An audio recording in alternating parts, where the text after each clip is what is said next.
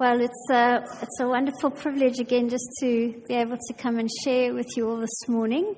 And I have a wonderful childhood memory, and on every Monday night, my mom would prepare a beef stew. It was the standard thing. On Monday nights, we got this delicious beef stew with carrots and all kinds of lovely tomato puree and everything. And my mom would go off to her prayer group, and we would all sit around the telly watching the A-Team. And our Hannibal and his team would come, and they would have all these amazing plans and save the day. And then I always remember Mr. T saying, "Quit your jibber-jabber, fool." Don't you just love the way he puts it? And I felt like the Lord said to me a number of times this week, "Quit your jibber-jabber." And I sometimes think that when we lose sight of God's goodness, of the fact that He's in control, that He's faithful, when we begin to lose touch with Him, which was interesting, Anne brought that thing where you feel like He's just that little bit far away, we begin to jibber-jabber. We just begin to get a little restlessness in our soul, and our hearts begin to get filled with anxiety and confusion. We lose perspective, and fear becomes our uneasy friend. We begin to fight for our rights and say, "Who's going to fight for me if I don't stand up for my rights?" We turn this way and that way, and we begin to try and make a plan or find a solution. And there's very little in us that feels peaceful or content. We get pushy and impatient with others, insistent that we've got to get our own way because we're beginning to jibber-jabber inside. Maybe we become frantic, or we just become silent and stoical, or withdrawn and introspective. But I believe that God wants to say to us today, "Stop your jibber-jabber, fool." And I know that when He calls us a fool, He says it in the most loving, firm way. I felt this week, I went for a walk in the park. We have this amazing park. And I had so much jibber-jabbering going on in me, so much wrestling and so many things that I was just like disquieted about. And I couldn't even begin to talk to God about them. They were so wrestling within me. And as I walked along this beautiful avenue with these tall oak trees that lined the avenue, I just thought, "Okay, God, let me just tell you the things that are on my heart." And I said, "Number 1. And I told Him. "Number 2. I think there were about 6 things I really had to lay down before Him. And I told Him each of these things. And you know, the amazing thing is, I didn't really pray about them. I didn't really ask Him what He thought about them. I just told Him, "This is what is on my heart." And I love the book of Lamentations, because that's a bit what Jeremiah does. He just begins to let it all out before God. He laments. He pours out all his impatience, all his frustration, all his disappointment, all the things that are jibber-jabbering inside of him. And he comes before God. And I think that he was a man who was overwhelmed by pain when he wrote that book. He saw the desperation of people around him, and he saw the desperation of his own heart. And that's why he says, and it's almost like he begins to be alienated from God because of the crowding in of these things. Because when I went for that walk this week, I felt God was very far from me. I almost identified with this thing of what Jeremiah writes. He says, "For these things I weep. My eyes flow with tears, for the Comforter is far from me, the one to revive my spirit. My children are desolate, for the enemy has prevailed." Have you ever felt like that? Have you ever felt like the Comforter is far from you? Like, "God, where are you right now? I just feel so overwhelmed with all that's facing me." But there's an amazing thing. As he pours out his anguish, as he pours these things out to God, if you read in Lamentations 3, verse 22 to 26, it's almost like his lament turns into revelation. He begins to see things. And there's this amazing thing he says, "My soul is bereft of peace. I have forgotten what happiness is." Do you ever feel like that? No, sometimes, yeah? That you just have a week where you think, "What is this all about? Why am I feeling so low? My endurance has perished." In other words, in the common language, "I can't go on. I can't keep up. I can't do this anymore." Have any of you said that? Yes, I'm good. I'm seeing some nods. And he says, so has my hope from the Lord. He says he's even stopped putting his hope in God. That's not very spiritual. Sometimes we feel so removed from these things, by these things that invade our lives, that we can even stop putting our hope in God himself. And he says, remember my affliction and my wanderings, the wormwood and the gall. My soul continually remembers it and is bowed down within me. So as he focuses on all these things, all his anguish, all these things that are pounding at his life, what starts to happen is he becomes bowed down. He becomes despairing. He begins to give in to those things that are an assault on him. But then this is what he says, but. Isn't it wonderful? As he's pouring out his heart before God, God starts to filter in. It's like the light just starts to come in. It's a good place to start with where you are at. You can't expect God to come and suddenly inject you with this amazing revelation if you're not starting at the honesty place of just saying, this is where I'm at. We come to God and say, I can't even hope in you anymore, God. I don't see a way through. I can't go on. It's in that place we get the buts. And here he says, but this I call to mind, and therefore I have hope. He starts to focus on something else. The steadfast love of the Lord never, ever ceases. His mercies never come to an end. They are new every morning. Every morning. Great is your faithfulness. The Lord is my portion, says my soul. Therefore I will hope in him. The Lord is good to those who wait for him, to the soul who seeks him. It is good that one should wait patiently and quietly for the salvation of the Lord. Quit your jibber-jabber. Wait for God. Wait patiently for him. I love it that it says to those who seek him. Sometimes we just got to push through that veil. He wants us to push past those things because he's waiting there for us. Sometimes he allows those things to come so that we seek him out. Otherwise, we'd just go merrily on our way. He wants us to come to him, to seek him out. I've asked Wayne just to put up this song, and do you know the song? The steadfast love of the Lord never ceases. Maybe if there's one thing that I leave with you this morning is that you can, sometimes you have an irritating ditty that sticks on your tongue. Well, I hope this is not an irritating ditty. I hope this is a song that will go out with you this week, that when you wake up in the morning, you will sing this song. Is it up, Wayne? Thanks, Wayne. The steadfast love of the Lord never ceases. Do you all know this old song? Okay. Yes or no? I'll try. Okay. Yes, you can. Thank you. Just so we don't start in a funny key. And let's just sing the song as a declaration, as Jeremiah declared over his life. The steadfast love of the Lord never ceases.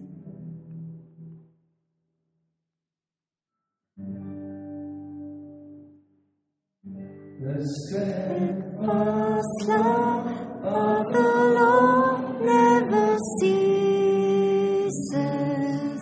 His mercies never come to an end. They are new every morning, new every morning. Great is thy faithfulness, O Lord. Great is thy faithfulness. Let's sing it again. The steadfast love of the Lord never ceases. His mercies never come to an end. They are new every morning, new every morning. Great is your faithfulness,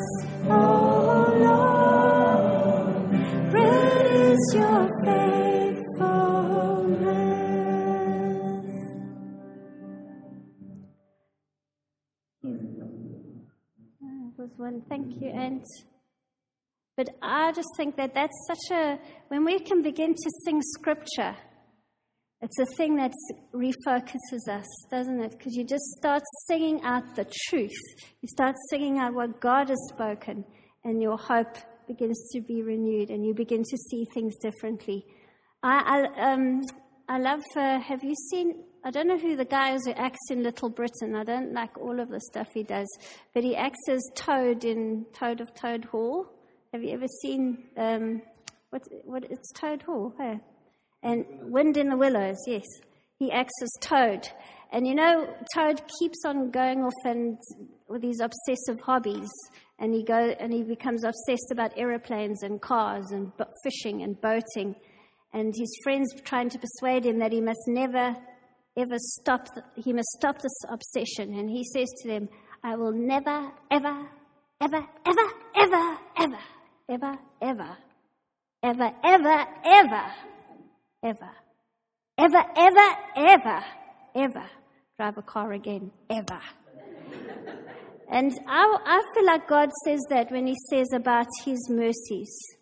They will be there forever and ever and ever. If ever and ever and ever could go on, he will be faithful to us. There's not a never in God's book. He is constant, he's faithful, he will always be there. His mercies are new every morning. And then Jeremiah in chapter 3, he says this, I called on your name, O Lord. From the depths of the pit, you heard my plea. Do not close your ear to my help. You came near when I called on you. You said, do not fear. You heard me. There's no cry, however faint, however removed, that God does not hear. And his consolation to us is, do not fear. Do not be afraid. What is man that you are afraid of him? Because God is greater than anything that we can face. Do not fear. Do you know when Paul wrote the words to the Philippian church in Philippians 4, he said these things. I know you know this very well. He said, rejoice always. And I'll say to you again, rejoice.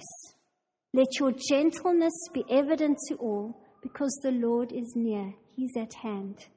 Don't be anxious about anything. Quit your jibber-jabber. But in everything, by prayer and supplication, present your requests to God. And then he says, and the peace of God, which passes human understanding, will guard your heart and your mind in the knowledge and love of Jesus Christ.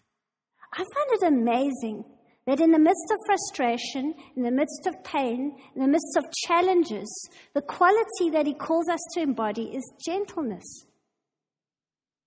Why gentleness? Why not courage or initiative or front-footedness or strategic thinking or analysis? Surely that's a much more sensible approach to the things that assail us.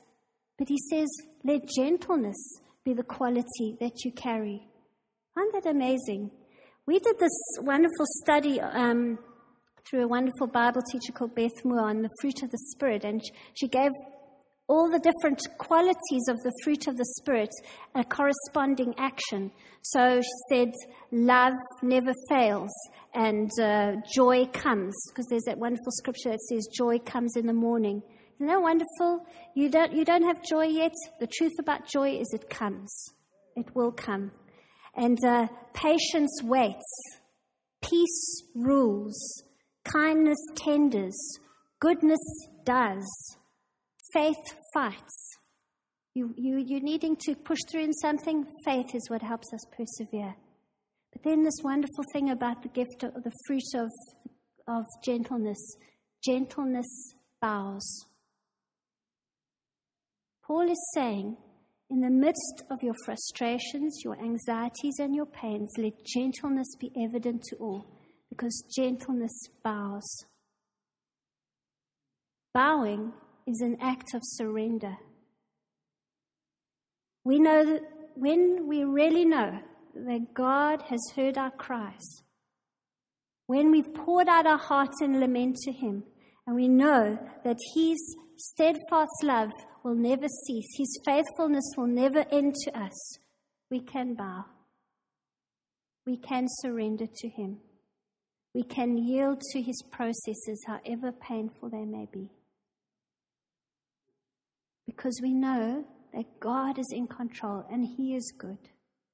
And He's faithful to form Christ in us, and He's faithful to form Christ in those around us that He is working in. I believe the opposite of jibber-jabber is humility. Won't you turn with me in your Bibles to 1 Peter 5, verse 5 to 10. I think Peter understood this. Clothe yourselves, verse 5, all of you, with humility towards one another. For God opposes the proud, but gives grace to the humble.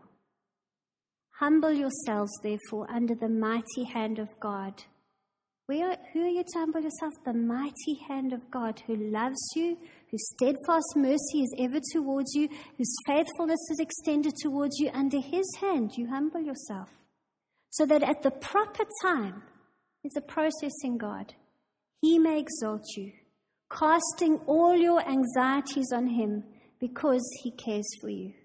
This is not someone who doesn't care for you, who's not looking out for your interests. Be sober-minded, be watchful. Your adversary, the devil, prowls around like a roaring lion, seeking for someone to devour. Resist him, firm in your faith, knowing that the same kinds of suffering are being experienced by your brotherhood throughout the world. Isn't that comforting? We are the body of Christ. We are all going through it. It might not be exactly the same thing, but we all go through trials and sufferings and difficulties. And after you've suffered a little while, the God of all grace, who has called you to His eternal glory in Christ, will Himself restore you, confirm you, strengthen you, and establish you. That's His promise. There's a time of suffering, but and little while, I've learned in God is a relative word.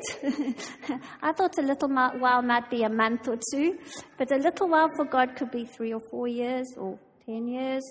But don't worry, because He Himself will establish you, strengthen you, perfect you, and bring you into the fullness of what He has for you. And why I say that humility is the opposite of jibber-jabbering is because humility, I believe, is when you can say, God, I need you. God, I can't do this on my own. I need you. I was very discouraged, or not discouraged, that's the wrong word, disconcerted. I was looking up a quotation that I was following up some teaching on the internet. And I've heard this teaching go around, and it's from an American teacher called Rob Bell. And I know there's some things that he says that are great, but this thing just it didn't sit well with me. And it was just, he said that actually when God calls us to be His disciples, there's actually something in us that He sees, that He says, I believe in you. Just as much as we are called to believe in God, He says, I believe in you. There's something in you that I want to call out to make you my own. And I just believe that is so opposite to the gospel. Actually, there's nothing in us that is redeemable. There's nothing in us that God says, wow, that impresses me. The only thing that impresses God is the fact that we are in the blood of Christ. The only thing that enables us to have anything redeemable about us is His Holy Spirit dwelling in us. And I just think that for me is the opposite of humility. That there's something about me that God needs. There's something about me that God finds irresistible. The thing that God finds irresistible about me is that I'm in His Son Christ. He loves me completely. And I'm not, it's a very fine line, because then people could say, oh, well, well, God does love me in the first place. Yes, He does.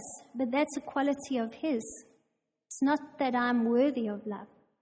It's an amazing thing. And that is why when sometimes I think that God allows us to go to a place of brokenness where we really realize our emptiness. Sometimes we can be so full of ourselves, in the real literal sense of that word, that we actually don't have a real perspective of ourselves, that we don't realize how merciful God is, that He reached down when we were undeserving and He took us to be His own, that He gave us dignity, that He gave us strength, that He gave us a hope and a future. That is something that He did. And the Bible says that God resists the proud, but He gives grace to the humble. And when we come with a brokenness and we say, God, I need you. I'm stopping all this jibber-jabber in my life. I need you. God comes and He just lavishes grace. He says, here, I will give you everything you need for your life. Because I think, you know why God resists pride? Is because pride resists God. Pride says, I don't need you and I don't need your grace. I am all sufficient without you. So how can God give grace when we say we don't need His grace? But you know what's interesting also with this passage on humility, this dependency on God? It's also about, it says, be humble, clothe yourselves with humility towards one another. And there's a very interesting quote that Richard Foster gives about solitude, and it says, solitude is the inward unity that frees us from the panicked need for acclaim and approval. Through it, we are enabled to be genuinely alone, for the fear of obscurity is gone, and we are enabled to genuinely be with others, for they no longer control us. It's a very powerful statement. We can have a place in ourselves which is so settled and content before God that we are not in constant strife with the relationships around us. And this is a thing that settled me. Like God came to me when I was walking in that park. He just said, quit your jibber-jabber, fool. And He didn't ride over me like a tank. But He certainly captured my attention. And He just said to me, live for the audience of one. Live for the audience of one. Who do you pour your life out for? Who do you seek approval most from? Sometimes we kind of have a whole lot of voices of people in our head. And I don't mean that in a schizophrenic way. I mean it in a way that's like we have these things that we feel that we've got to find approval of, or expectations we've got to live up to, those voices in our head. But the Lord says, live before me. Let me be your audience. Everything you do in the secret place, in the public place, wherever you are, let it be before me, the audience of one. Because I believe that when that happens, we won't even begin to jibber-jabber in our relationships. We will begin to have a contentment and a joy. We won't need to be pushy or strident or manipulative to get our way. That gentleness of bowing to one another and yielding control to one another also comes.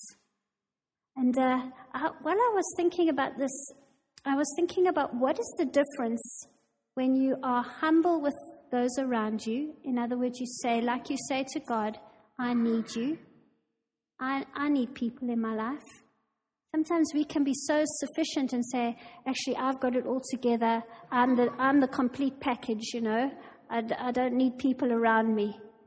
But sometimes God breaks in on our lives and makes us see, actually, I need friends. I need help. I need input. I need to share my story. I need to share my life. And that's a good thing, and it's a healthy thing. But as I was thinking about this, I was also thinking about a thing where, what if you have been abused by people? What if you have been emotionally controlled?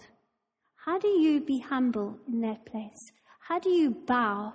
How do you be gentle and not be defending your rights or defending yourself when you have been in an abusive situation? And I think that's a very important question to ask, because when I think God asks us to be humble and yielding, He's not asking us to give into those things which control us emotionally. But He is asking us to surrender to Him, who is the one who watches over things. And sometimes with the emotional control, there can be a whole lot of different things that you don't even know what the thing can be. And I was just helping someone the other day, and I just was talking, sometimes in relationships, there can be very subtle things that can become control factors when we're not humble with one another.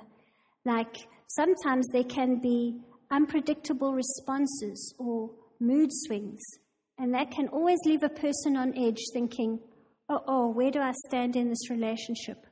Or maybe it's what is the word I want? Demands on your affections or your time or something from you that is beyond what you're able to give. Or maybe it's threats to abandon the relationship if you don't comply to different things. Maybe it's extremes of love and generosity tempered with anger and disapproval. I saw a poster dealing with abuse, and it said, is he your princess? Are you his princess the one minute and his dirty tart the next? And those kind of extremes of feeling loved and then rejected. How do you be gentle in those dynamics? And that doesn't mean just in the domestic context. It could be at work. You might feel, how do I be gentle with this person at work who trashes me and walks all over me? I think that's a very interesting question, isn't it? Because I think that God is the one that we bow to, and we trust Him in His purposes. We trust Him that He is in control, that He is able to even use this situation and this relationship to turn it around. And I think that sometimes we can start to just put in the little fence poles around us, and we start to cut ourselves off from God as a defense mechanism. But God is saying, don't do that. Don't build walls. I see your pain. I see the thing. And you know what? It's just the same as when we talk to God and we say, God, I'm calling this what it is. These things are worrying me. When you are being manipulated or controlled, call it what it is. And you've already broken its power. Just say, actually, when I think something's valid and someone minimizes what I feel, then that's a control point. You know what I'm saying? All those things, we can just call them what they are. But then we don't get into becoming a vigilante seeking justice. That's not our business.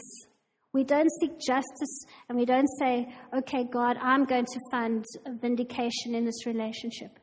There's a sense that gentleness says, God, I'm going to trust you. And I don't especially know why I'm talking on this, and maybe you're thinking, why am I? As I was preparing, I just felt to bring this in. But God wants us to be able to be gentle, even in the midst of things that are difficult for us. Because He is in control, because He is watching out for us. He will defend us. I want to just end off with this wonderful passage from Philippians 1. And it says, if there is any encouragement in Christ, any comfort from His love, any participation in the Spirit, any affection and sympathy, complete my joy by being of the same mind, having the same love, being full in accord and of one mind. Do nothing from rivalry or conceit, but in humility count others more significant than yourselves. Let each of you look not only to his own interests, but also to the interests of others. It's a very, very powerful thing to say. Humility says, I count others more significant than myself. That means the needs and the concerns of others are more important. When we're getting ready this morning, I had a few more things I had planned to do, but I knew Ant had to be here at a certain time. So I kind of started going through this motion of going, but I have my rights. I have things I still need to do, and I don't want to be under pressure to go. We have to get to church. And as I did that, I just remembered what I was preaching on this morning. And I just felt the Lord say, actually, there's a more important need. And Ant is leading worship.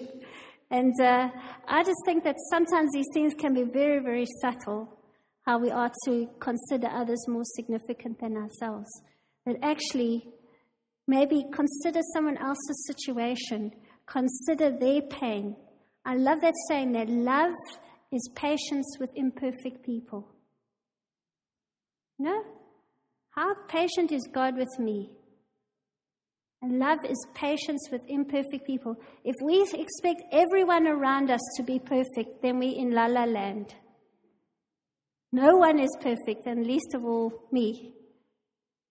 So God asks us to look out for others.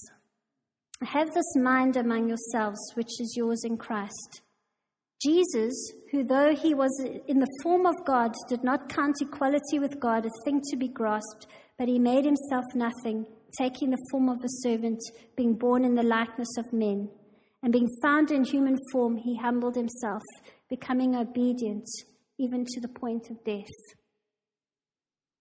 God, who was Jesus, so powerful, so almighty, gave up all of that he could come and be a servant. He humbled himself. And I think that he didn't do that because he had nothing better to do. I really believe that God had such a sense of love and compassion for us that he gave himself away and he emptied himself so that he could come and identify with us. And humility says, I can empty myself of what's all about me so that I can become a servant for those that God has put around me. I was just began to weep in the worship because I have these friends. I have a Muslim friend who has a disabled child. I have a Hindu friend, and I have a Muslim friend who's been going through a divorce. She's got 2 little girls. Their needs are more significant than mine. Do I only love people who are Christians? Those are 2 of the most beautiful women I know. You know, God is wanting us to empty ourselves of those things which are consumed with us in our world and our need. And he wants us to come to the place of saying, when I look to God and I begin to trust in him, that he's going to take care of my needs. He's going to take care of every situation, every jibber-jabber in my heart.